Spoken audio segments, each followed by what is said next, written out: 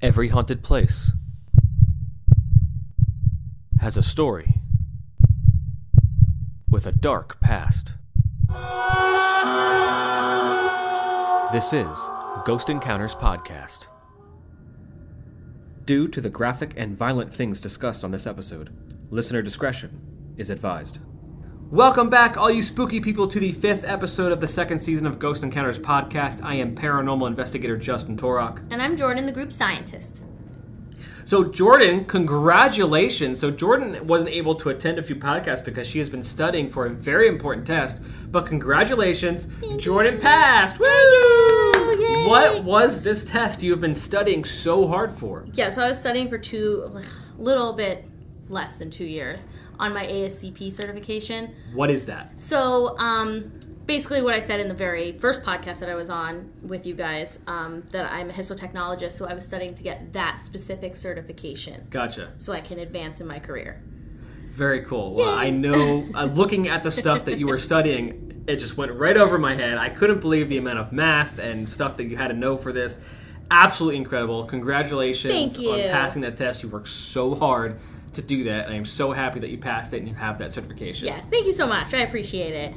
Another announcement, the Spooky Shop is open, everybody. Spooky. You'll hear an ad for it in the podcast, but I wanted to make an announcement in the beginning of the podcast that the Spooky Shop is open. Ghost Encounters merch is able to buy. We have glow-in-the-dark shirts. We have hashtag Stay Spooky shirts. We have hoodies. Glow-in-the-dark hoodies are coming soon. We have mugs, travel mugs, tumblers, stickers, all kinds of stuff, all kinds of Ghost Encounters merch. Go to ghost-encounters.com, click on Spooky Shop, and you will see everything there. I know, you and I already had the glow-in-the-dark shirts, but yes. I know I want to buy the sweatpants. Oh, absolutely. I want the sweatpants, and I want the Stay Spooky, hashtag Stay Spooky shirt. It's very cool. So someone actually bought the hashtag Stay Spooky shirt from New Hope, from the investigation I was in. That's awesome. And she posted a picture of it, and she does ghost tours throughout New Hope, and she was wearing it for ghost tours. That's so cool. Yeah, I thought that was awesome. So shout out to Phyllis for buying the first hashtag Stay Spooky shirt, and thank you so much for listening and being a fan and wearing your shirt on the ghost tours that you do for New Hope. Yes, we appreciate you. Another shout out goes to William McFarland Goldstein. So I shared with you that we got a Facebook message a couple weeks ago that William McFarland Goldstein reached out to us, and he said that he found our podcast recently. He loves it. He said, keep up the good work. He also said he wanted a poltergeist podcast episode. So you and I kind of started turning some wheels, and we decided, you know what? Why don't we do a types of hauntings and ghosts podcast and make it a little bit longer than just poltergeist? So poltergeists are in it, but this is for you, William McFarland Goldstein, types of hauntings and ghosts podcast. Reminder to everyone, if you have any ideas or anything you want to hear, send us a message, reach out to us. We will gladly make it into an episode. So starting with types of hauntings, as a paranormal investigator and as of you who are listening, who are into this stuff, we know there's two really main types of hauntings. There's residual hauntings and intelligent hauntings. Let's start with residual. Residual activity can occur when something traumatic or stressful occurs, such as murder. The negative energy is literally blasted into the surroundings, causing an imprint or record of the event, like a tape recording. It will play the events over and over and over again. It's almost like a broken record of the past. It's the same figure that's seen by many when in the same spot of a house. It's the same soldier walking across a battlefield. It's the same widowed woman in a white gown wandering around. It's the same thing that people see in the same location at all times. It doesn't have to be visual. It could be auditorial as well. The entities involved in this residual haunting activity are unaware of their surroundings. This is not an intelligent haunting. There's no interaction between you and the entity. Residual hauntings can also be caused by positive energy blasted into the atmosphere. Many times you have heard of ghost stories where people can hear sounds of a party or hear music and singing, dancing, laughter. When you enter a room, you hear the party and all of a sudden, no one's there. So to share a story or example of residual haunting, I decided to share stuff about Gettysburg. You and I are both from Pennsylvania, so here Gettysburg is very popular. It's very well known for paranormal activity. And every historical setting is bound to have a few ghost stories, and Gettysburg is no exception. The rich history of Gettysburg has created an abundance of supernatural stories and spooky lore that intrigues people to this day. The Battle of Gettysburg, fought between July 1st and July 3rd, 1863, is known to be a turning point in the American Civil War. Wasn't it the most bloodiest battle, too? It was. The 3 days of this brutal battle caused the largest number of casualties and generals killed in action during the Civil War, about 51,000 casualties in this one battle. Wow. Yeah. And since the battle, both visitors and residents of Gettysburg have claimed to see spirits that still linger. One of the main spots that always comes up in Gettysburg is called the Devil's Den. This natural rock formation on the grounds of the battlefield proved to be a strategic asset to the troops of the Civil War. The formation was named such after local residents in that time believed that a large snake was inhabiting there. Varying accounts of the size of the creature range from 8 to 15 feet, therefore earning the nickname the Devil, which is why it's called the Devil's Den. Yeah, it's pretty big. I don't know why they thought a snake lived there, but that's kind of the story. Interesting. Visitors to this historic landmark have reported hearing sounds of drums, gunshots, as well as sightings of a barefoot, shabbily dressed man. So again, this is residual. So we have the sounds of the drums from the war, sounds of the gunshots and the cannon fire from the war that are just imprinted on the ground surrounding. Gettysburg Hotel also has been known to have a few paranormal guests. Most guests talk about seeing Rachel, who is believed to be a Civil War-era nurse. She is said to be looking for wounded soldiers that she can care for, as well as opening drawers, removing contents. Past guests have also reported seeing a wounded soldier and a lady dancing in the center of the ballroom.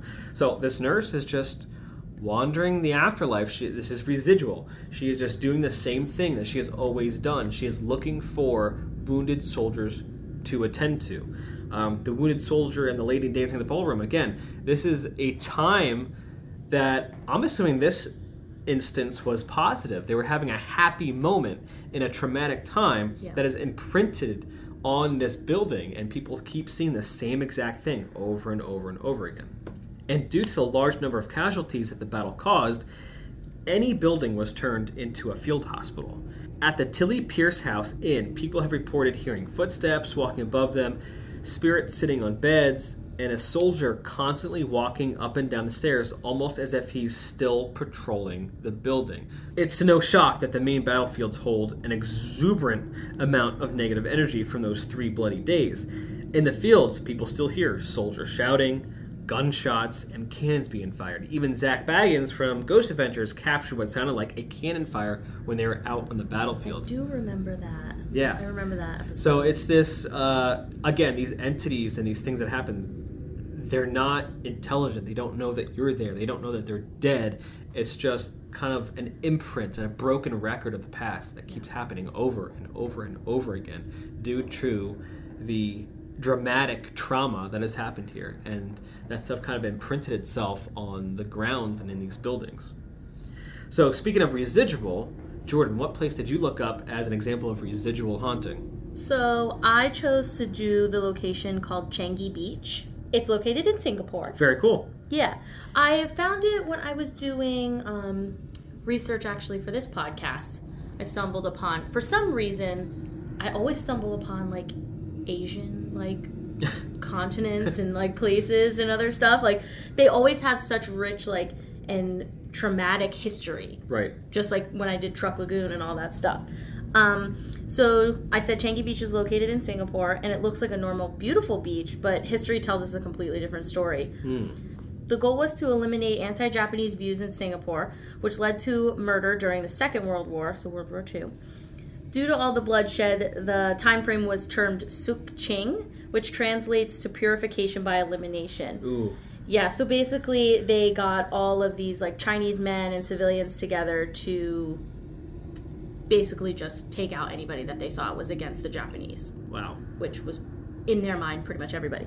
The location, Changi Beach, was served as a killing ground for the Japanese Imperial Army. Men from the ages of 18 to 50 were rounded up and marked with a symbol for execution. I read a couple places that it was a triangle on their cheek, but I'm not really sure if that's fully true. Most of the people that were led away from their families and everything had no idea what was about to happen to them. While I was doing my research, I noticed that men with glasses were a common reason to be targeted. I thought that was stupid but interesting, but like, why did they think glasses were a type of anti-Japanese view? But I don't know. I just thought that was weird. Strange. But most people were picked at random for looking a type of way, like I said earlier. But total of 66 men died on Changi Beach, which is a small number compared to the estimated 25,000 to 50,000 during the reign of the Japanese when they were in Singapore. Yeah. So once the men got to the beach, they were all tied together, arm to arm, so like in a row. Yeah. And told to walk towards the water's edge. So as their backs were turned, they were basically all shot down. Jeez. Like a firing range, yeah. And even if someone lived, from their gunshot wounds, they drowned anyway because of the people around were attached to them. Yeah, so since they were roped together, the bodies of the people that were shot pulled most of the other people down into the water. Obviously, we know that drowning isn't something that happens really fast. People struggle. So basically, it left whoever lived past the gunshots to suffer an even worse death. Yeah. So completing the horrible process, the bodies were later recovered and hacked apart with weapons. Oh. I read, bayonets. I read other sorts of, knives, whatever. This was to fully ensure that the men were all dead. The bodies of the 66 Chinese men were buried in mass graves that were dug by prisoners of war. So other people dug people's graves where they were also could have been killed. Killed, right? Yeah. So basically, this event left stains onto this location, which led to this stretch of beach to be ridiculously haunted and eerily haunted. I can imagine. So you can go online and look up pictures of the beach where you see palm trees and but then there's pictures of it when the sun's going down, and it almost feels like a completely different location. Yeah, wow. It just looks creepy. So let's talk about the ghosts of Changi Beach. Naturally, visiting a site of a massacre is enough to send chills down anybody's spine. This spot is said to be one of the most haunted places in Singapore. People and visitors claim to hear weeping, wailing, screaming, or crying out for help. Oh. Could you imagine, you're just sitting there on the beach, enjoying the sunset, and then all of a sudden you just hear somebody saying, help from, around you? And you don't know. I would be freaking out. It's dark, you're on a beach, you think someone's drowning or something. Yeah, exactly. Right. So then you're going into, I gotta help somebody. Also, there have been phantom gunshots echoing across the empty surrounded beach, which would also creep me the hell out because gunshots, you don't know if that's real or not. What happens if you think a shooter's on the beach? It's terrifying anyway. Right, so again, here we have this residual haunting of all these men dying. And as you just hear those cries and those gunshots over and over and over again. Yeah, and what do you do when you hear gunshots? Normally, people tend to, look around. Right. So some visual experiences have been reported, such as people seeing eerie puddles of blood in the sand, which is terrifying, just to have it disappear as quickly as it was spotted. Other people have seen apparitions in the water, heads of men bobbing aimlessly. Oh my God, imagine that. I would be freaked. Because then also, do you, call somebody and say, oh my God, I see somebody, and then, what happens if the cops come in? I see 3 dead men out in the water. It's terrifying. Some ghost sightings of dead men riddled with bullets or in pieces have been seen also. Decapitated bodies have been seen walking around the beach. I would have no words if I saw somebody on the beach that I think was, real. Decapitated. Yeah, ghosts are not. Still, that's so traumatizing. Interestingly, people have experienced the sight of what can only be described as an actual execution taking place, like a residual haunting that we're talking about. So people hear the gunfire, and then they'll go and search and stumble upon a recreation of what happened in history. A replay of this terrible moment in time. Yeah. Lastly, there are reports of houses near the beach having spiritual activity. Apparently, a woman is seen prowling the area crying out in pain as if she just lost a loved one. Well, I could imagine. I mean, because they took these men away, yeah. Probably wandered the beach looking for what was left of their husband. Yeah, that's super sad. I wouldn't know what to do if somebody just burst into my house and took Jeff and was and I didn't know he was going to die. somebody coming and taking somebody, you don't know if you're going to see him again. Right, exactly. I mean, you'll be hopeful, but I mean... Yeah, but back then you probably realized that it was like, this sounds too oddly close to, what was happening to Jewish people at this time. Yeah, especially with like the symbol and everything like that. So to conclude, Changi Beach, the Imperial officers were tried and or killed after the war. So I think it said that there was 7 Imperial officers that were charged. 2 of them were killed and the rest were charged. But then people were like getting mad that they killed so many people. Why aren't we killing them? Right. So it was like the back and forth thing about like, why are we killing them? We shouldn't kill them. They wouldn't have wanted this. So there is actually a small plaque that can be found on the beach as a memorial for the lives that were taken there, which is like small. I kind of like would have hoped like something. Still, there's something. Yeah, I kind of would have hoped that there was something bigger. A lot of places, there's nothing. Yeah, true. Eventually, the bodies were found from the mass graves and relocated to a final resting place for the families to attempt to try to lay like them to rest and everything like that. Which was nice that they could even find bodies. Well, chances are you probably didn't find everything. Whole body. Yeah, right. But yeah, so at least they tried. But wow. Yeah. That was chilling. Yeah. I wouldn't know what to do if I was ever at Changi Beach. I'd be scared. It's a beach I don't want to go to. Yeah, I don't know. I mean, I don't like the beach as it is, but that beach. Wow. It's funky stuff. That's crazy. That was a great example of residual haunting. I think. So let's get into intelligent hauntings. As matter beings, we are all made of energy on the quantum level. We are all made up of atoms, neutrons. As matter and energy beings, we all have intelligence. While we live, we have an energy aura that surrounds our bodies. This aura is created by the millions of electrical currents that are created through our bodies. Our brains create brain waves, a form of pure energy that is transmitting our thoughts, what we see, what we feel, etc. When our mortal form dies, the aura that constantly surrounds our bodies leaves our bodies. We lose 6 ounces on the instant of death. What are those 6 ounces? Perhaps it's energy leaving our body, or perhaps it's what people refer to as our soul. That's super deep. That is super deep. This energy, the aura, you may even call it your soul, is carrying the information of what we used to be.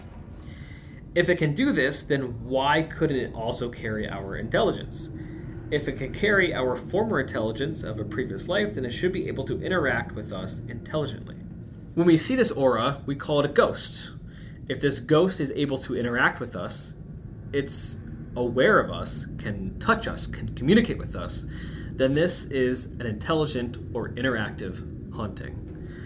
Some reasons the ghost may be tied to a certain site or place or people, it's maybe because this person died as a result of traumatic event, murder, car accident, etc.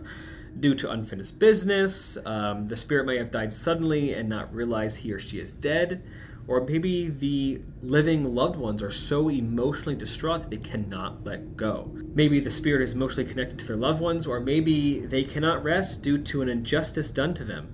Perhaps it could be the fear of the other side or of judgment. Whatever it is, they are stuck here and they can interact with us. I would say that the majority of the places I investigate have both residual and intelligent hauntings going on. Okay, so you can have like both in the location. You can have both. For example, Gettysburg also has both. Apparently there is a man seen in a floppy hat that will show you around and take pictures with you. Yeah, I heard about that. I heard about that one. I listened to a podcast called Haunted Places, and their Gettysburg episode, they had so many flippant stories the whole time. You're just learning about cannon fire versus this guy that would talk to people and point them in the right direction and all that stuff. That's insane. Yeah, and in my investigations, as you have been on some with me, like for example, Weaversville, that place was used as a brothel, and we got moans on our EVP that is residual. But we've also gotten responses, intelligent responses in our EVPs and in our spirit boxes that are literally answering our questions and interacting with us that is intelligent. So most places kind of have both, especially if something really traumatic happened, especially if it has a lot of history to it. But for the sake of an intelligent haunting, I decided to talk about Alcatraz. Oh, cool. Alcatraz prison is often called one of the most haunted prisons in the world. But why? You have to see, Alcatraz was built to break the spirits of even the most rebellious criminals. In 1933, the U.S. government decided to open a maximum security, minimum privilege prison to deal with the worst criminals of all time. Inmates who broke one of the prison's many rules would be punished by being sent to what is known as the strip cell. Before entering the strip cell, the prisoners were stripped naked. The cell had no mattress, no sink, no lights, and the only toilet, a hole in the ground. Oh my gosh. The dark steel room removed what was left of hope and humanity in the criminals who earned a stay there. Therefore, it is no surprise to know that some of their spirits can't move on from the experience from Alcatraz Island itself. During its days, many guards and workers have been attacked by unseen forces. Even today, tourists have been violently pushed and shoved. There have been many reports of cell doors opening and closing, and won't stop, but then as soon as you get close, it stops. And then silence. And then someone walks away, and then boom, the doors start opening and closing. That's creepy. On one occasion, when an inmate was locked in the hole, he immediately began screaming that someone with glowing eyes was in there with him. The guards simply laughed at him and ignored the convict's cries of being attacked. The inmate's screams continued into the night and were suddenly replaced by total silence. When the guards inspected the cell the following morning, the convict was found dead with a terrible expression on his face and noticeable handprints around his throat. The autopsy revealed that the strangulation was not self-inflicted. Oh my gosh. At the time, many believed that the inmate was strangled by a guard who was finally fed up with the inmate screaming, though an investigation was made and no one ever admitted to strangling him. Most believe that the prisoner was killed by the restless, evil spirits of the 19th century prisoner who was often seen wandering the corridors. Adding to the mystery, when the guards would line up convicts for the daily count, on too many accounts, that convict that was killed would end up in the lineup. And then when someone would notice that he was there, he would suddenly vanish. Oh my goodness. People have heard voices telling them about how they've been driven mad due to the abuse and the pain they experienced. Ghost Adventures received a number of voices responding to their questions. Take a tour of Alcatraz for yourself, and maybe you'll even run into Alcatraz ghost called Butcher. He is known to haunt the halls, and he was assassinated there in the 1940s. You never know who or what you will run into. Just make sure that your tour guide is alive and not a former guard showing you around. Ooh, so spooky. So a lot of intelligent beings are found here in Alcatraz, and it's no wonder because they went through such... I mean, obviously, yes, these are criminals, but they went through such an awful time, a time that literally broke them down as human beings. They pretty much were treated not even as human beings anymore. They're still people. So no wonder they're just kind of trapped there. But here we have, this is different than residual. It's intelligent. They are interacting with you. They were shoving you, pushing you, talking to you. They're messing with you by opening and closing the cell doors. When you come close, it stops. When you walk away, it happens again. But obviously, like I said, a lot of places have both residual and intelligent. People have heard the moaning and the cries of past inmates who have died there and things like that. So speaking of intelligent hauntings, Jordan, I see here in the notes, you looked up the Sally House. I did. Which is a classic. I am excited for this. Can you dive into the Sally House? Yes, I can. I was really trying to pick a different one, but I kept coming back to the Sally House. So anyway, the house is located in Kansas, in one of the most haunted, apparently, towns in Kansas. I can't remember the name off the top of my head, but the house was built in the 1800s. Apparently, it's haunted by a ghost of a young girl who died in the house while undergoing surgery for appendicitis. Oh. The home belonged to Dr. Charles Finney, who had an office downstairs at the residence. So he had his office for So he himself surgery. was a doctor? Yeah. Okay. So he had his office in the basement where he like took people and helped people, and then upstairs was where he lived. Yeah, very common for back then. A lot of doctors practiced out of their own house where they had surgical rooms and because they had like back in the day, they would just like call the doctor across the street and be like, "Hey, come right. over," you know, like exactly. it was just like a thing. There wasn't like hospitals like we have now. Yeah. So the story goes that the mother went to the doctor's house with her 6-year-old daughter Sally, who was suffering from severe abdominal pain, to which the doctor quickly diagnosed her with appendicitis. Rushing to get the organ removed before the child could lose her life, he began surgery before the anesthesia fully set in. Oh. So this is a serious issue because the patient can obviously feel literally everything. Ugh. And it's termed anesthesia awareness, which is fucking terrible. I couldn't imagine. Could not imagine. Oh. Since she was only 6 years old, she most likely didn't understand what was happening to her and could have possibly perceived the whole event as torture, other than somebody helping her. I actually have a true story of this event, like of anesthesia awareness. Okay. It's pretty long. I'm going to try to see if I can cut some stuff out. But anyway, this story is about Sherman Seymour. So I found this on a separate podcast. And I was like, it's just too good not to have in the Sally house. So this man apparently was struggling with pain, and the doctors thought it was due to his gallbladder, but because they didn't know for sure, they wanted to do an experimental surgery. The best way that they could find answers is just to go in, figure out what was going on. So he goes into the surgery a completely normal person, like he has kids, his wife, they are not worried about it at all. But then after the surgery, he leaves a paranoid mess. Oh. Like, completely is losing his mind. So the reason was the simple fact that the anesthesia process completely went wrong. In the procedure, the person only administered one of the 2 drugs needed to make the person completely knocked out. Oh, no. Yeah. So the paralyzer was added, but not the anesthetic. Oh, so he's just laying there. Unable to move. Unable to move and speak, and he's feeling everything. Yes, so we're going to get into that. So the drug that knocks the person out and takes all the pain away was not added. So the guy was basically suffering. As Sherman was counting down, like the staff told him to do, which we all probably have been through in our lives, he got quiet, which is normal for them. But in reality, like we just said, he was only paralyzed and was unable to speak when he noticed something was wrong.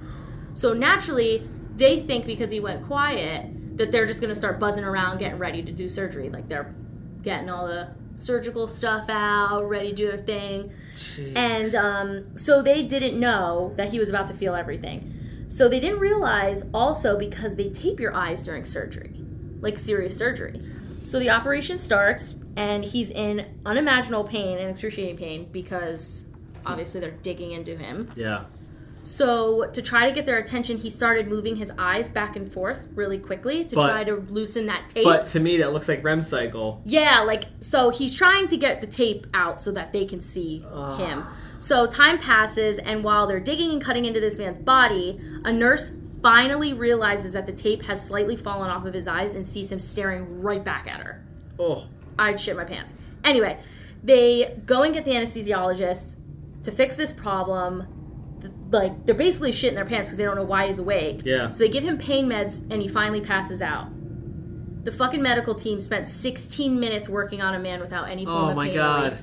And digging into this guy's body. That 16 minutes probably felt like 16 hours. Yes. So the medical team knows that there's about to be a lawsuit because this guy is clearly going to remember what happened to him. Still unsure about what actually, like, went down. Yeah, like, and which one, like, the staff or the anesthesiologist made this decision. They added another drug on top of the other pain medicine called midazolam. I think it's midazolam. But it's known as an amnesia drug. So he can forget all of the trauma. Oh my God. So they're just adding stuff on top of it, trying to cover their asses. And I get it, like, in the moment, they're probably freaking out, so they feel like they have to do this. But in reality, this is the entire reason that this guy lost his mind. It was terrible for Sherman because his body would remember the trauma, but his memory wouldn't. So after the surgery, his family noticed something was wrong because he would randomly sit, like, on the, they would be doing stuff sitting on the couch and everything, and then he would just all of a sudden start screaming. Like something, he thought about something, he had a flash in his mind, who knows what happened. So he started freaking out. They finally sought out professionals because they had no idea what happened to him. And unfortunately, later he would take his own life because he just couldn't live with the trauma and not understand what was going on. Yeah. So the family didn't rest after he died. They knew that this all started after the surgery, so they dug into it, got the medical report, and they found out the truth about anesthesia awareness. So, scarily, this can happen up to 20,000 people a year. All right, now if I need another eye surgery, I don't know. I would be so scared. Sorry, listeners, it could happen to you. But so this happened to this little girl at the Sally house. Yes. So, and also the reason why this man lost his mind and didn't know what was happening was because they added that amnesia drug. So normally, when this happens to people, they wake up and they're like, "Holy crap! I gotta go get help. Something happened to me." You know. The family sued the hospital and got money. So that's the end of that story. Right. But it's just insane that happened to somebody and they tried to cover it all up. Wow. Yeah. So going back to the Sally house, after my little tangent, there have been a lot of ghost sightings at the Sally house. It's very popular. The story became popular after a couple rented the home in 1993. They stated that their dog would growl randomly at nothing. And then attacks started happening towards males in the home. Oh. Another thing that I didn't know about until I started doing more research was that there was fires that started in the house. Yeah, I didn't know that either. I didn't either. And they would start without any explanation. Fires, like, they didn't know how the fire started. And then they would stop on their own. So while men were around, objects were apparently seen to move, fly off the counters. Some other experiences in the house include hearing unexplained voices. People see or find random burns on their body and also cold spots. Most of the activity seems to be harmless, as if it's a little girl playing jokes in the living, but other activity is not so nice. Well, it didn't sound very nice to begin with when he said fires would start and then go out on their own. But so there's other activities that happen, like cuts and scratches on people. Like the people that rented, the husband, he would walk around somewhere in the house and then all of a sudden feel really hot marks on his back. That's and usually what it feels scratches. like when a paranormal entity scratches you. You just feel this hot burning, and then you look and there's 3 scratches on your back. Yeah, so paranormal investigators think that Sally isn't the only ghost that haunts the residence. A middle-aged woman seeming more angry and violent than Sally has been seen there. And prowling the house and everything. Yeah, so I didn't know that there was another entity. I thought it was only Sally. I mean, if it was built in the 1800s, who knows who else haunts this house? Who knows if it's her mother? Her pissed off mom. Right, yeah, exactly. Saying, that's what my mind went to, too. Yeah, and being like, you. Yeah, so here we have an intelligent haunting where the spirits are angry and they are doing things to show their anger. They know you're there. They're attacking you. They're talking to you. They're doing all kinds of stuff. Yeah, I did not know that the Sally house was that, deep. I've heard about it. I knew that Sally, the little girl spirit haunted there and everything, but I didn't know that there was also a somewhat malevolent spirit there at all. I did not know. So it was pretty cool. And then having the correlation to it, I also felt pretty cool finding that as well. Yeah, it's a very interesting story. Yeah. Well, that was examples of the 2 main types of hauntings, residual and intelligent. We're going to take a little break, and when we get back, we're going to talk about different types of ghosts. Everyone stick with us. We know there are many different types of ghosts and all kinds of categories. We're just going to talk about some of the main ones that we want to talk about for this podcast. We're probably going to have a part 2. I was going to say, stay tuned. There's a lot more to talk about, especially in different cultures and things like that. So we're going to take a quick break, and we'll be right back to tell you about different types of ghosts.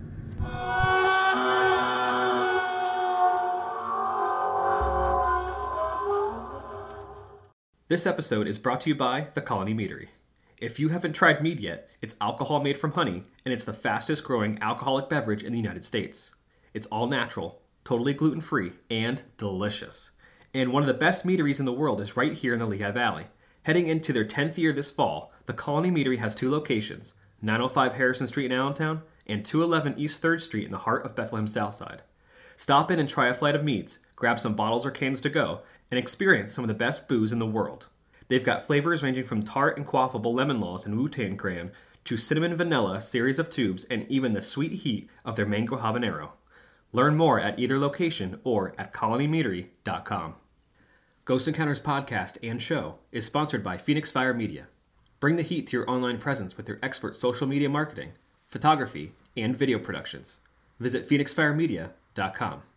If all you spooky people are enjoying the Ghost Encounters podcast, hit subscribe and give us 5 stars. Follow us on Facebook, Instagram, and TikTok at Ghost Encounters PA. To watch full episodes of the Ghost Encounters show, visit ghost-encounters.com. The Spooky Shop is now open for Ghost Encounters merch. Visit ghost-encounters.com and click on Spooky Shop.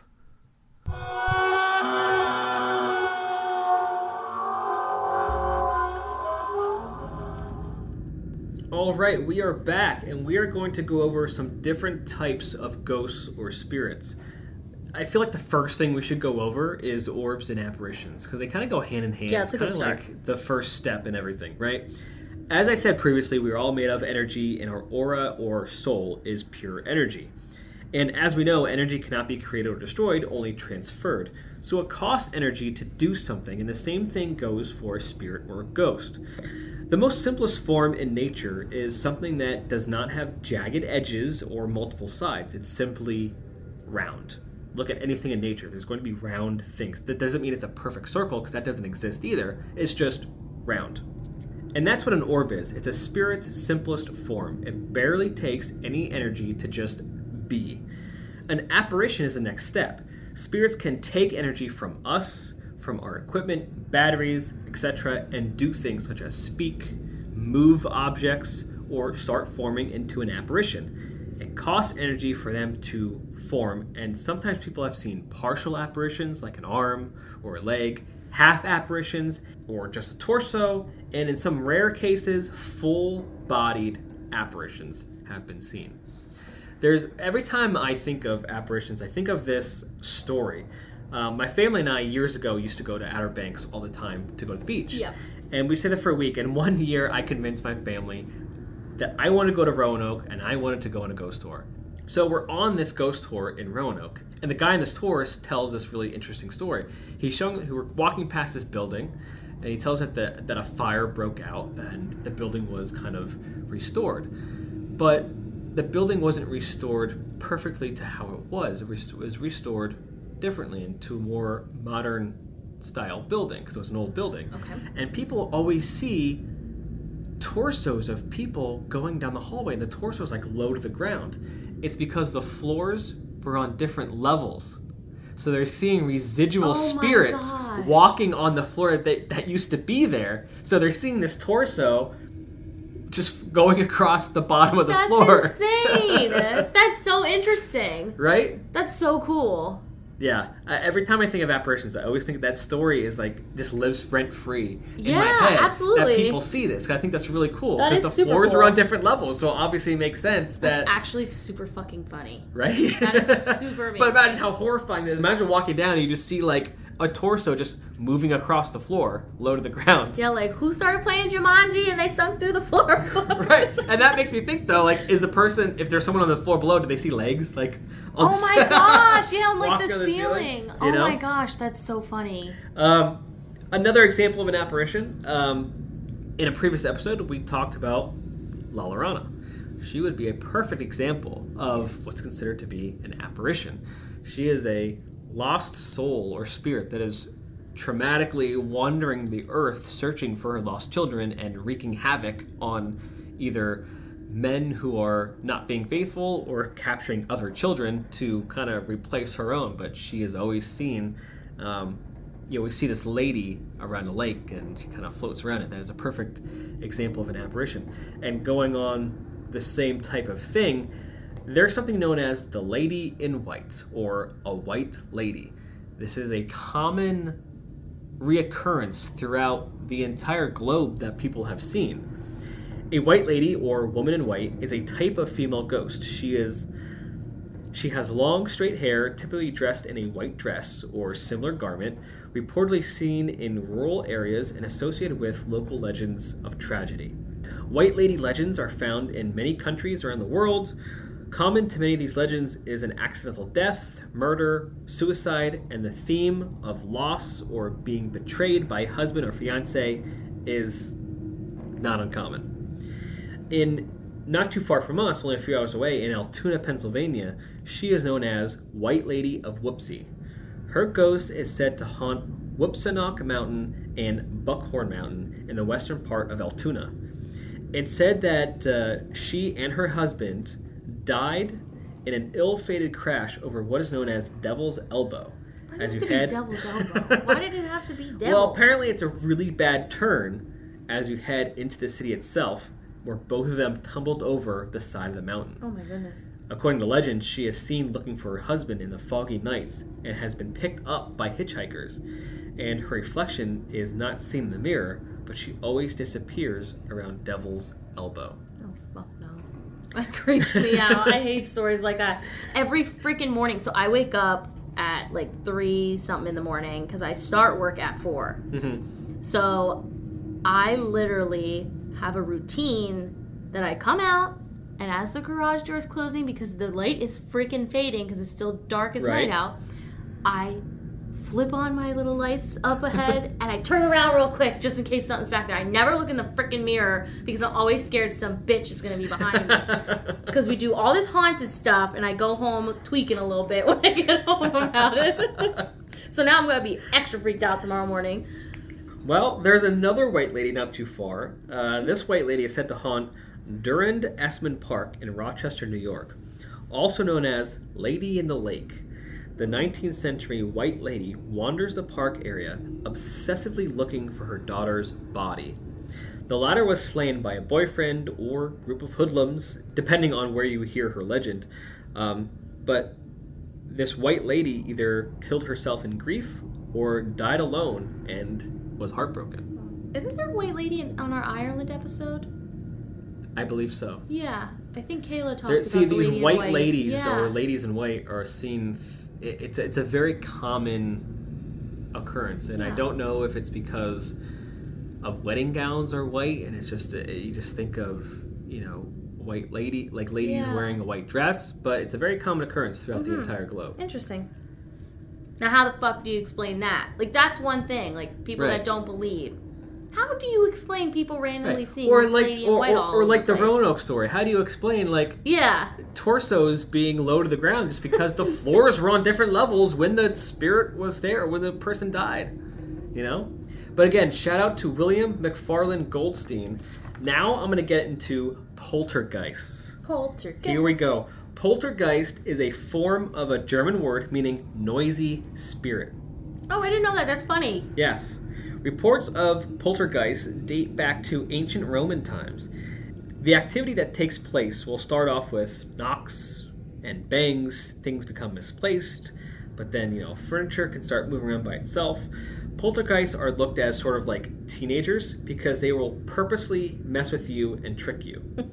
They'll make a noise in another room, so you go see what it was, and all of a sudden, nothing's there. They will misplace an object you just put down, like a hairbrush, keys, money, or even a phone, just to mess with you. The activity can become more intense, manifesting itself through voices and even appearing as full apparitions. But again, it can get even further, and furniture might slide across the room. Beds will shake. They're not harmful or evil. They're an intelligent type of haunting, and they're just basically a really big nuisance. Pain in the ass ghost. Honestly. And to show you what they're kind of like, we're going to talk about the Herman House haunting. This haunting inspired the movie Poltergeist. Which is an amazing movie. It is. The original Poltergeist is an amazing movie. The story goes, on one afternoon, James Herman returned home from work on February 4th, 1958. He had to have thought his family lost their minds. That or they were telling him a fictitious tale to scare him.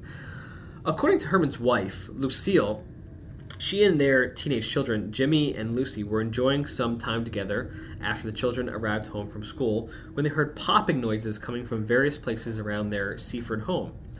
Upon investigating, they discovered that there were uncapped bottles of soda pop all over the counter in the kitchen. They just popped and leaked everywhere. I heard this story just recently. The dad assumed it was like teenagers playing a prank. Yeah.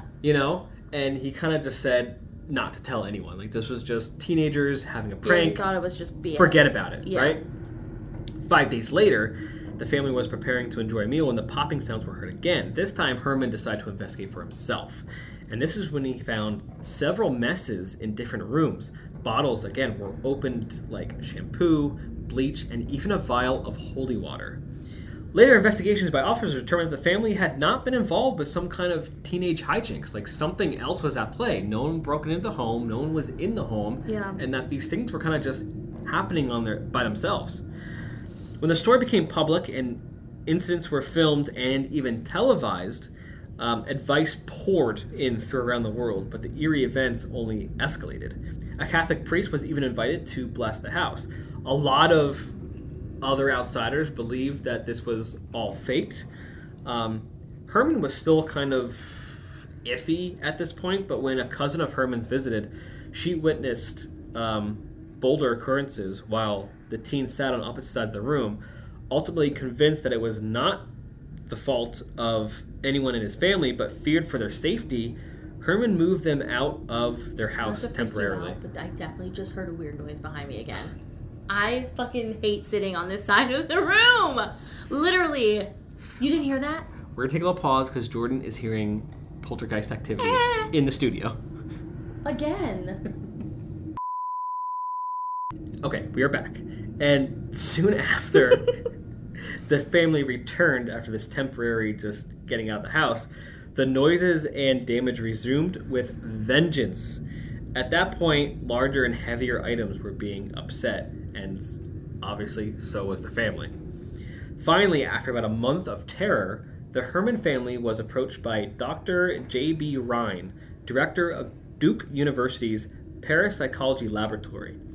Rhine believed that the presence of two hormonal teenagers could have opened some sort of chance for psychokinesis or perhaps poltergeist activity. I don't know why this guy thought this guy is bringing like hormonal teenagers into the thing. Because he probably read too many books about Freudian law, the probably. Freudian theory, and Though there was reported some dissent between the scientists and Herman, Ryan's colleagues began to attempt to prove that common bottles of household liquids with screw-closed tops didn't just spontaneously pop their caps off in a mess. Alas, shortly after scientists arrived, the mysterious popping noises ceased. Of course. All in all, between February 3rd and March 10th, nearly 70 mysterious events were recorded, though, witnessed by the Hermans and others.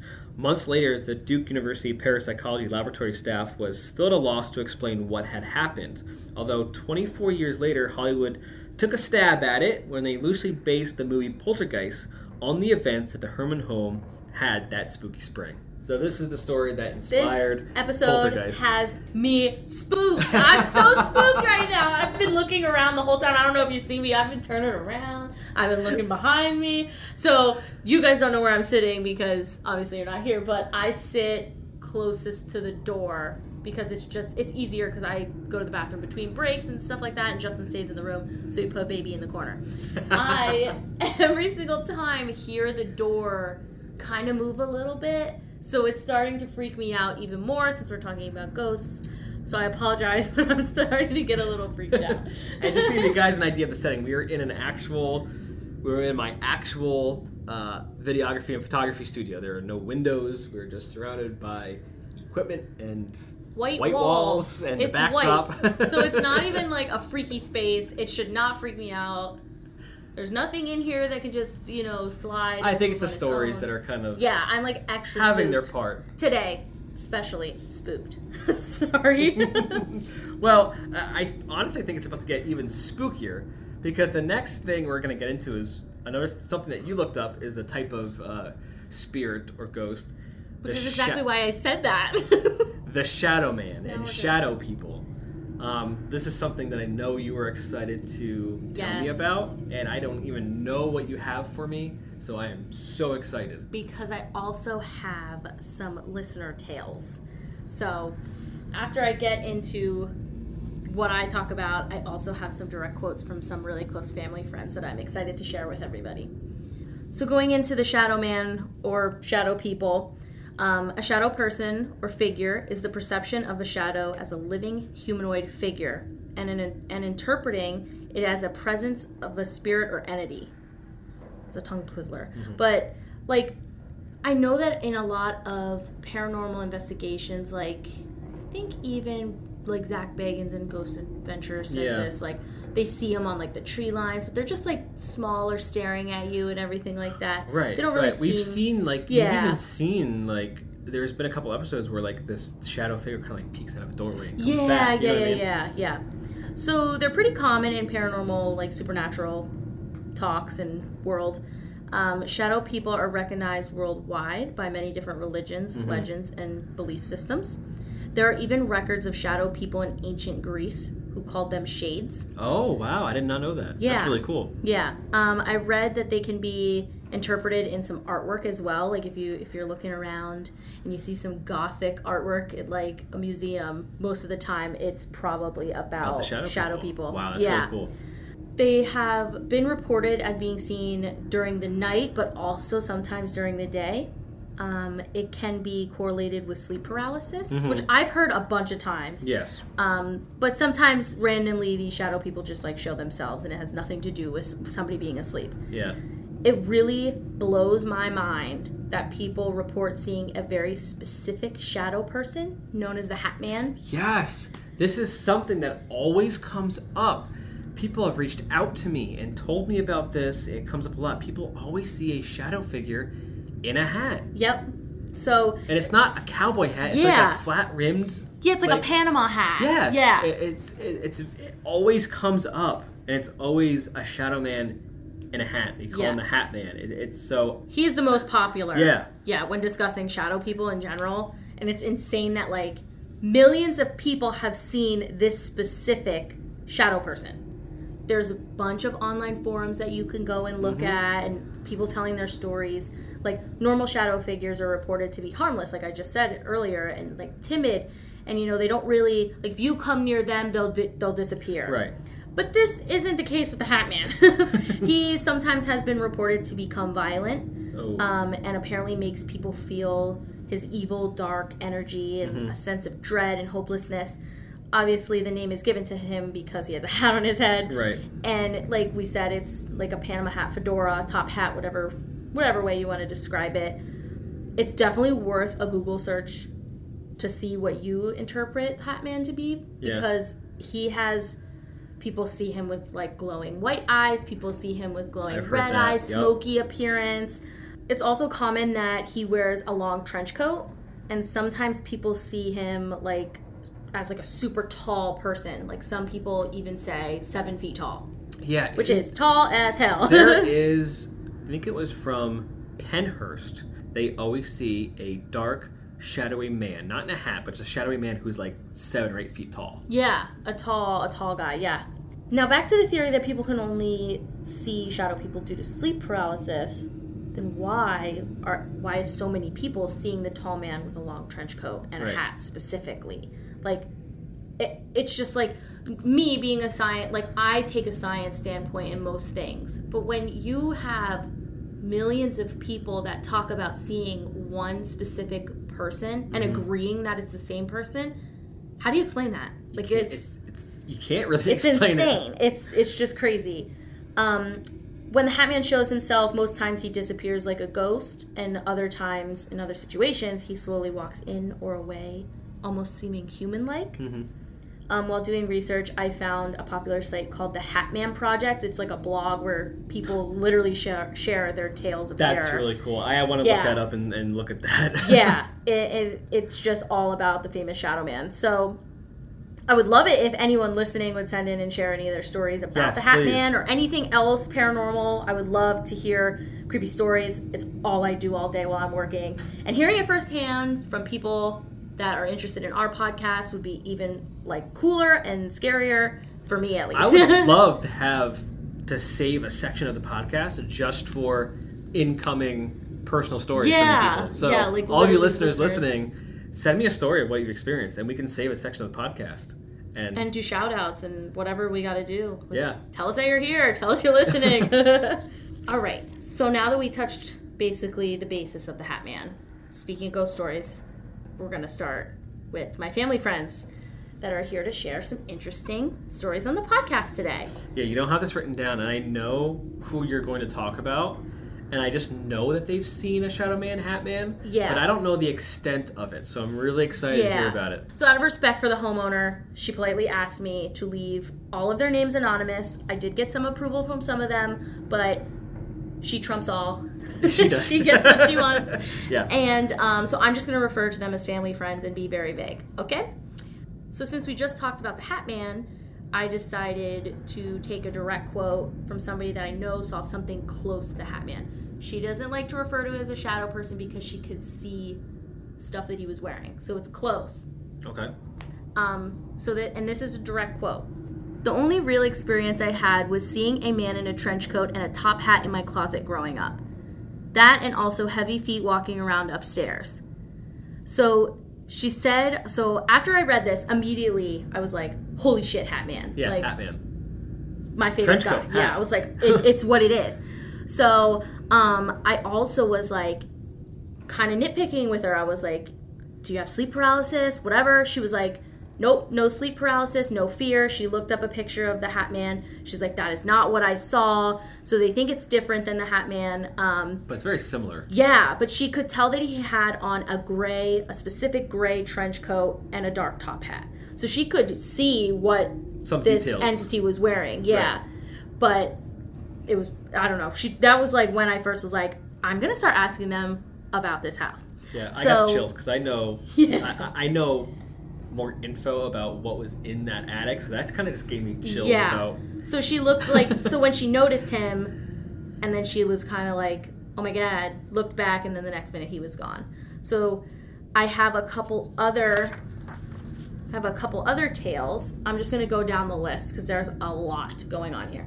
So another quote that I have from somebody that has been in the house, is comfortable in the house, they state that I am a light sleeper, so when I was waking up, I realized the covers were not on me. When I went to tug them up, I looked in front of me, down the bed, and across the room by the window and saw a person walk across the only light source that comes into the room at night. Oh, I just got the chills. The homeowner's son was asleep next to me. I knew this wasn't a real person because usually the weight of humans walking, makes the floorboards creak. What startled me the most was the height of the shadow person and the slowness of how it walked. It definitely was shaped like a person, but I knew I was not in danger. Holy shit. Yeah, I would poop my pants. I would literally have pooped my pants. Like, I would have been like, see, but me, I'd be like, Jeff, wake the fuck up! Like, I would have started screaming. And I know who this is, but she's very intelligent, so I find it very interesting that she immediately thought of, wow, I'm seeing a figure, but I don't hear the footsteps. Yeah. I don't hear the squeaking, the heaviness of the feet. Yeah, not and there. Because we know her personally, I know how she, this is going to be weird. I know how she sleeps. I know her sleep schedule. Well, you of all people. I know, I know that she is a very, very light sleeper. I'm talking you could breathe too heavy in your sleep and she will wake up. So when she's awake, if her eyes open, she is alert. She doesn't need, like me, 2 whole seconds, 2 whole minutes to get your ass out of bed, get your act together. She is awake, alert as soon as her eyes open. So for her to know, I know what I saw and be able to tell us that is absolutely compelling and freaking creepy. Yeah. Super creepy. So moving on, another story I have from a different person that has lived in the home. And she says, when we were in high school, I would wake up at 5 a.m. to shower and get ready. My brother and my mom were still sleeping, and my dad was at work. I heard my name being called twice by a woman's voice, and when I was in the bathroom, it sounded like it was right above me, which was the attic. At the time, I said, "What?" and got no answer. I figured it was my mom, so I went up to see if she was okay, but just found her sleeping. That's creepy. I've heard a lot of stories about it's almost entities, mimicking people's voices. Yeah, but it also makes me think, what if it, granted she didn't see the person, but if she heard her mom's voice, it kind of makes me think, it makes my mind go to doppelgangers. Right. Because I have a tale. That'll come up in the podcast. But, so now I had the opportunity to speak directly with the homeowner last night, which was super spooky. I could not sleep after I talked to her. And she states, the man I saw on the couch was not the same man the others saw, but possibly the second entity that my mother-in-law saw. I walked into the bathroom after my husband left for work. I saw the entity sitting there with a smile, dressed in red. Oh. I was shocked. Not knowing what to say, I asked him if he was okay. He shook his head yes. I went into the bedroom, and he was still there when I came back out. I remember saying to him that I was going to go back to bed. Again, he just nodded his head. What the hell? Like, you're actually communicating with something, and you know, like, me, if I see somebody sitting on my couch, I'm going to be like, why are you in my house, dog? Like, you know what I mean? I'd be like, but she knew just from staring at this person that she was an knew, entity. Yeah, that it wasn't a real person. And she's so sweet. Of course she asked if you're okay. Yeah. She's such a nice lady. So another quote that I have from her states, my mother-in-law saw the tall man in the coat in the upstairs bedroom doorway, then saw the man in red sitting on the couch next to her. She said he touched her leg, which she said burned. As far as I know, those are the only 2 instances where we saw the man in red.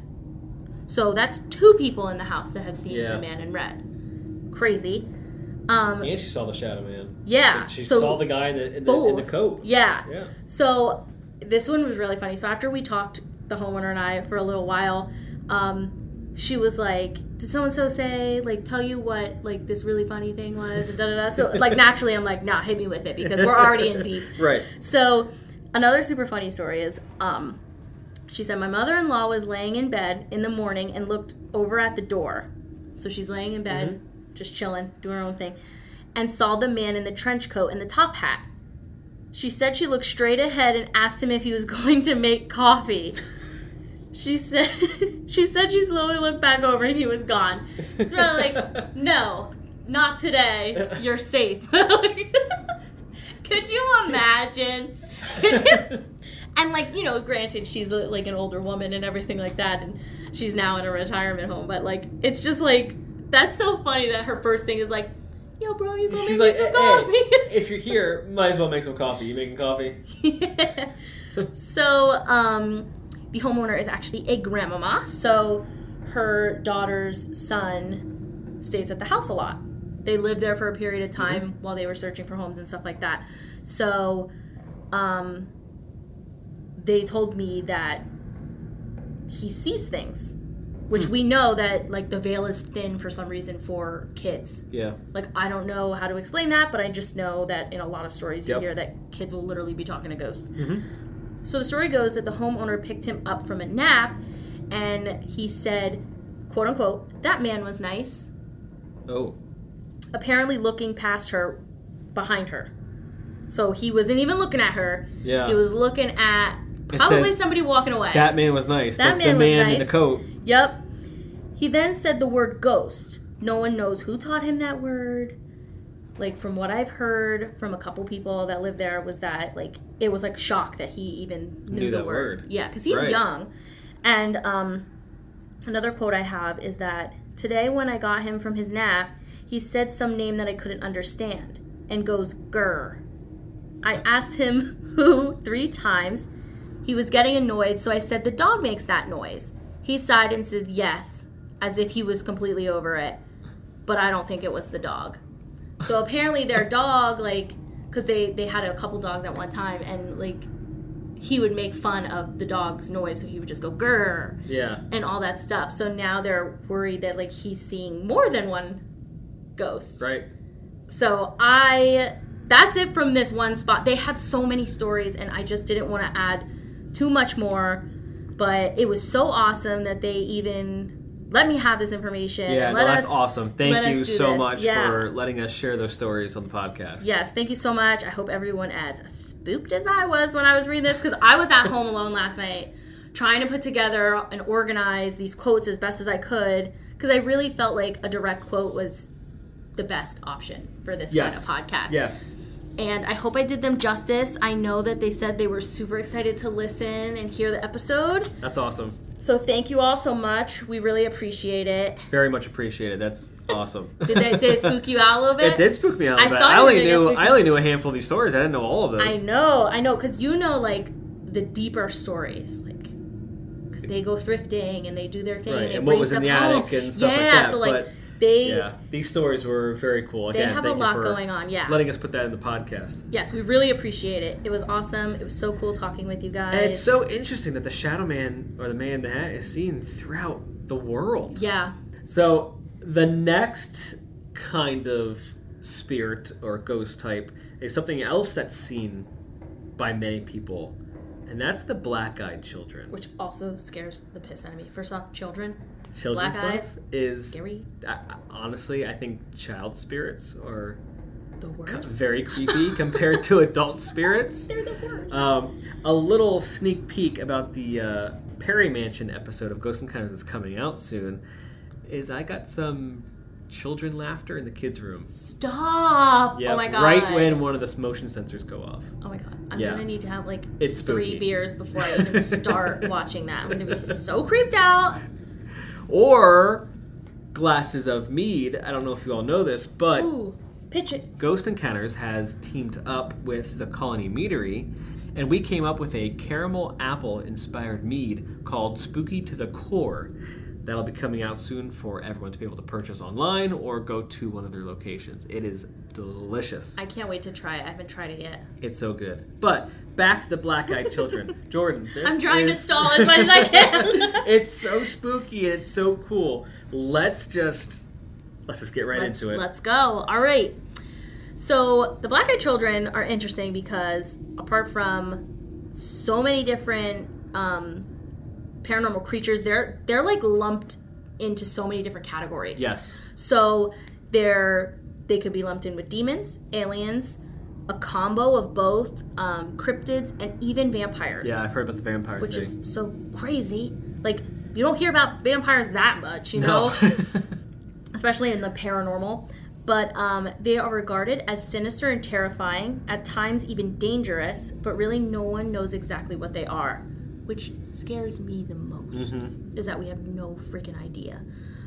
They are usually seen around the ages of 6 to 18 with pale skin and completely pitch black eyes. And I'm talking like not just black irises. We're talking about like eyelid to eyelid black. Yeah, eyelid to eyelid black. Just the whole thing. It's just black gaping holes in their heads. So spooky.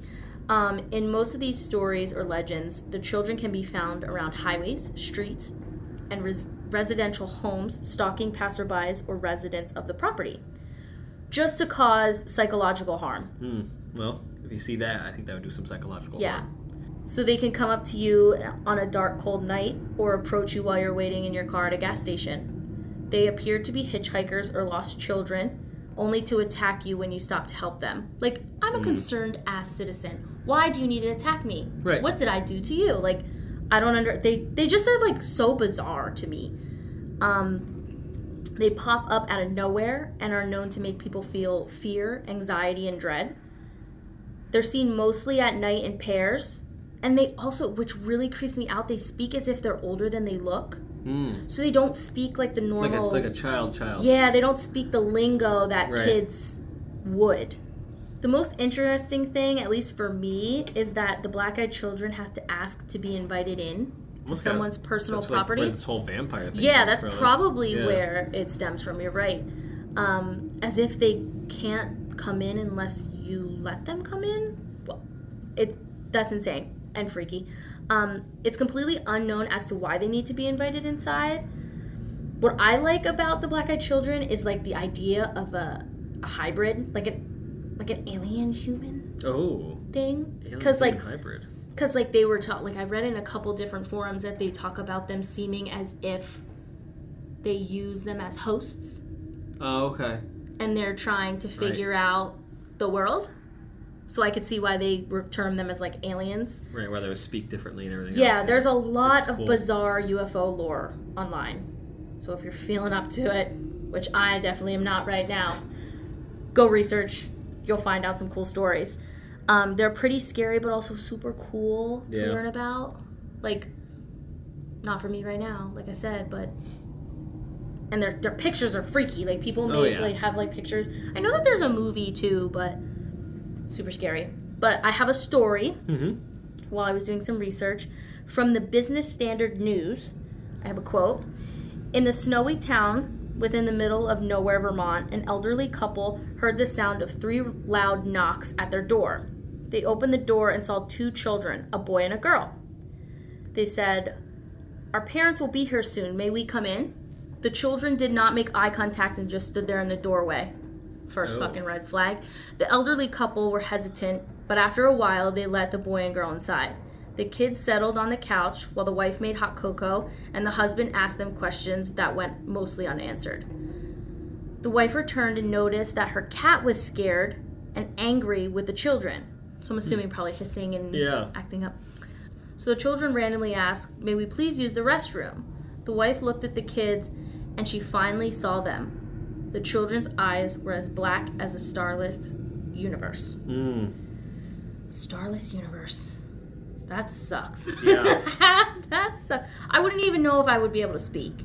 Like, I would probably just be staring at them. Jeff would have to come and be like, "Yo, you kids alright?" She directed them to the bathroom and returned to her husband, who was covering his face with his hand. "Did you see their eyes?" The husband then showed his hand full of blood from a nosebleed. Oh. The power suddenly went out, and the house turned as dark as the kids' eyes. The wife headed to the restroom and was confronted by the voice of the kids at the end of the hall uttering, "Our parents are here." Oh. The kids then exited the house, leaving the door wide open. The wife then noticed that there were 2 men at the end of the driveway. The men were very tall and slender. The wife waved but did not receive the same friendly gesture. 2 men and children then drove away together in one car. The power then came back on a little later after the kids left. Throughout the next week, weird things happened in the house. 3 out of the 4 cats went missing, and the 4th had been found dead in a pool of its blood. Oh. We should have done a disclaimer for that one. The husband continued to have nosebleeds and finally went to the doctor, and he was diagnosed with a very aggressive skin cancer. So this is just one story that I found. Yeah, that's a cool But one. there are millions of stories out there where you can take, like I said for the other stories, a deep dive online, and you can find so much about these black-eyed children. And each story makes the idea of seeing these little fuckers scarier and scarier. Like, so scary. But remember the rule in this tale. Don't let them in. Don't let them in. Don't let them in. Look at their eyes. Look at their eyes. If there's just black holes there, just... And me being an antisocial person, I'm really not that, like, social unless I know people. If somebody's knocking on my door, 9 times out of 10, I'm not answering. Yeah. So the black-eyed children better go to somebody else's house. They are very creepy. They're so creepy. They seem a little evil, and getting into this evil concept, we then get into malevolent entities. Which is a nice one for right after all the shit we just talked about. Now, some people think of these as demons, an evil entity that has never had mortal human form. But human spirits can be malevolent as well. These tend to be spirits of awful people, like murderers and other kinds of people who did sick things. They were evil in their human life and stayed evil in a supernatural plane. They're an intelligent kind of haunting and take pleasure in harming you. These spirits may seem like a poltergeist at first. They may even present themselves as a young child to gain your trust. But you will soon realize that it is not what they say they are, and they only want to cause chaos and harm. Every time I think of this, I think of the Beckford family haunting, which was one of Ed and Lorraine Warren's cases. The story goes with the Beckford family. The Beckford family moved into this house in Vermont, and it was a couple with kids, and one of the daughters was having a lot of trouble making friends at school. Oh. But she had a Ouija board. Oh. And see, at first I felt bad. She decided to use this Ouija board and just to see what happened. And then all of a sudden she started getting responses, and it turns out what she thought she was getting responses for was from a boy her age who would give her compliments, such as saying that she looked nice in that specific colored dress yesterday. She became infatuated with him, and they would communicate through the Ouija board. She's sensitive. Like, she's going through that point in her life where she has no friends. She's trying to make friends and can't. Like, I can see why she's so And now she's having trusting. An entity giving her compliments and saying that he loves her and he wants to be with her forever. And he eventually asks if he could manifest and come through, and she says yes.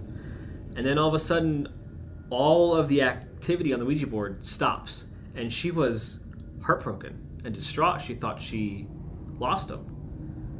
But what happened was this entity then presented itself in the home. And just like a poltergeist, it started with small things, right? Things would get misplaced. Okay. Things would move on their own. They started hearing some random noises at night, knocking and walking. But then it just kept escalating and escalating to the point where the family was sleeping in bed at one night and all of their dressers just started shaking violently and opening and closing, and the house was completely distraught. The family's car kept getting holes in their tires. He must replace like 6 tires. Oh my gosh. Throughout this entire ordeal because it kept getting slashed. And at first, of course, the dad just thought it was like teenagers and stuff like that. Yeah, of course. But there is an actual police report. When the police arrived to the house, it was raining rocks on the house. What the hell? It was not hail. It was raining rocks on the house. All kinds of shit was going on. And... oh, because of that damn Ouija board. yes. And this spirit wanted to break them down. Physically, mentally. It wanted to break them down. This is what a malevolent spirit does. And whether you believe this was a demon or an actual human who was just evil, I mean, it's up for debate. As always. But when Ed and Lorraine Warren get there, I mean, things are being flown across the room, especially like spiritual objects. I mean, full pieces of furniture are being turned upside down. It was an absolute nightmare for this family. This thing was extremely... couldn't even imagine. Violent. Couldn't even imagine. And as we said before, like humans will be malevolent entities as well. In the prisons, people have been pushed and scratched and harmed. I definitely believe in human Another story I didn't share about Alcatraz was there was a paranormal investigator, and he locked himself in one of the most haunted cells, and he decided to lay down. And not too long after, he started feeling like the icy cold hands grip around his neck, and it almost made him be able to not breathe, and he freaked out and left. They want to cause harm. They want to do awful things to you. They get pleasure out of it. Yeah. And the more they break you down, the more they feed off of your despair. They feed off of your depression and your fear, and it just makes them stronger and do more things. Yeah. It's awful. It sounds terrible. It sounds like it's an awful idea. Shit I never want to experience it's an awful in my ordeal. life. Yeah. So before we go, there's something that came up in my research that I thought was very interesting, and it's called the stone tape theory. And this was a theory brought out in the 80s and 90s about why there are residual hauntings or why spirits kind of stay here. The stone tape theory is the speculation that ghosts and hauntings are analogous to tape recordings, and that the mental impressions during emotional or traumatic events can be projected in the form of energy or recorded onto rocks, onto wood, into a house or other items, and replayed under certain conditions. Yeah, I've never heard of that theory. We were talking before we started the podcast about it a little bit, and I never, ever heard about it. But like, it makes sense. So it's a nice theory. If this energy is kind of blasted into the surrounding areas, whether it be a house or in a field or rocks or the walls or an object itself, I mean, we know that objects have been haunted by spirits. Yeah. Objects are carrying the spirit of this thing because it's so entwined with this person's soul, if you will. And then when it says that certain things can be replayed under certain conditions, we know that we've had trigger objects, right? Zach Baggins does it all the time. He brings trigger objects. There's a whole show called The Haunted Collector about all these things. It was just a very interesting theory that came up during my research. Yeah, that was definitely worth the ad. So we know like this wasn't every single one of different types of spirits and ghosts. We definitely wanted to, highlight poltergeists since we had a fan reach out and ask about that. Which was awesome. Very awesome. Again, if anyone, wants to hear anything specific in the podcast or has any ideas, send them over, send us a message. Or even to message us about support. We love to hear positive or even constructive criticism on stuff that can make us better. Yeah. We're always here to grow. Well, that is all the time we have for today. Stay spooky. And remember, don't let them in.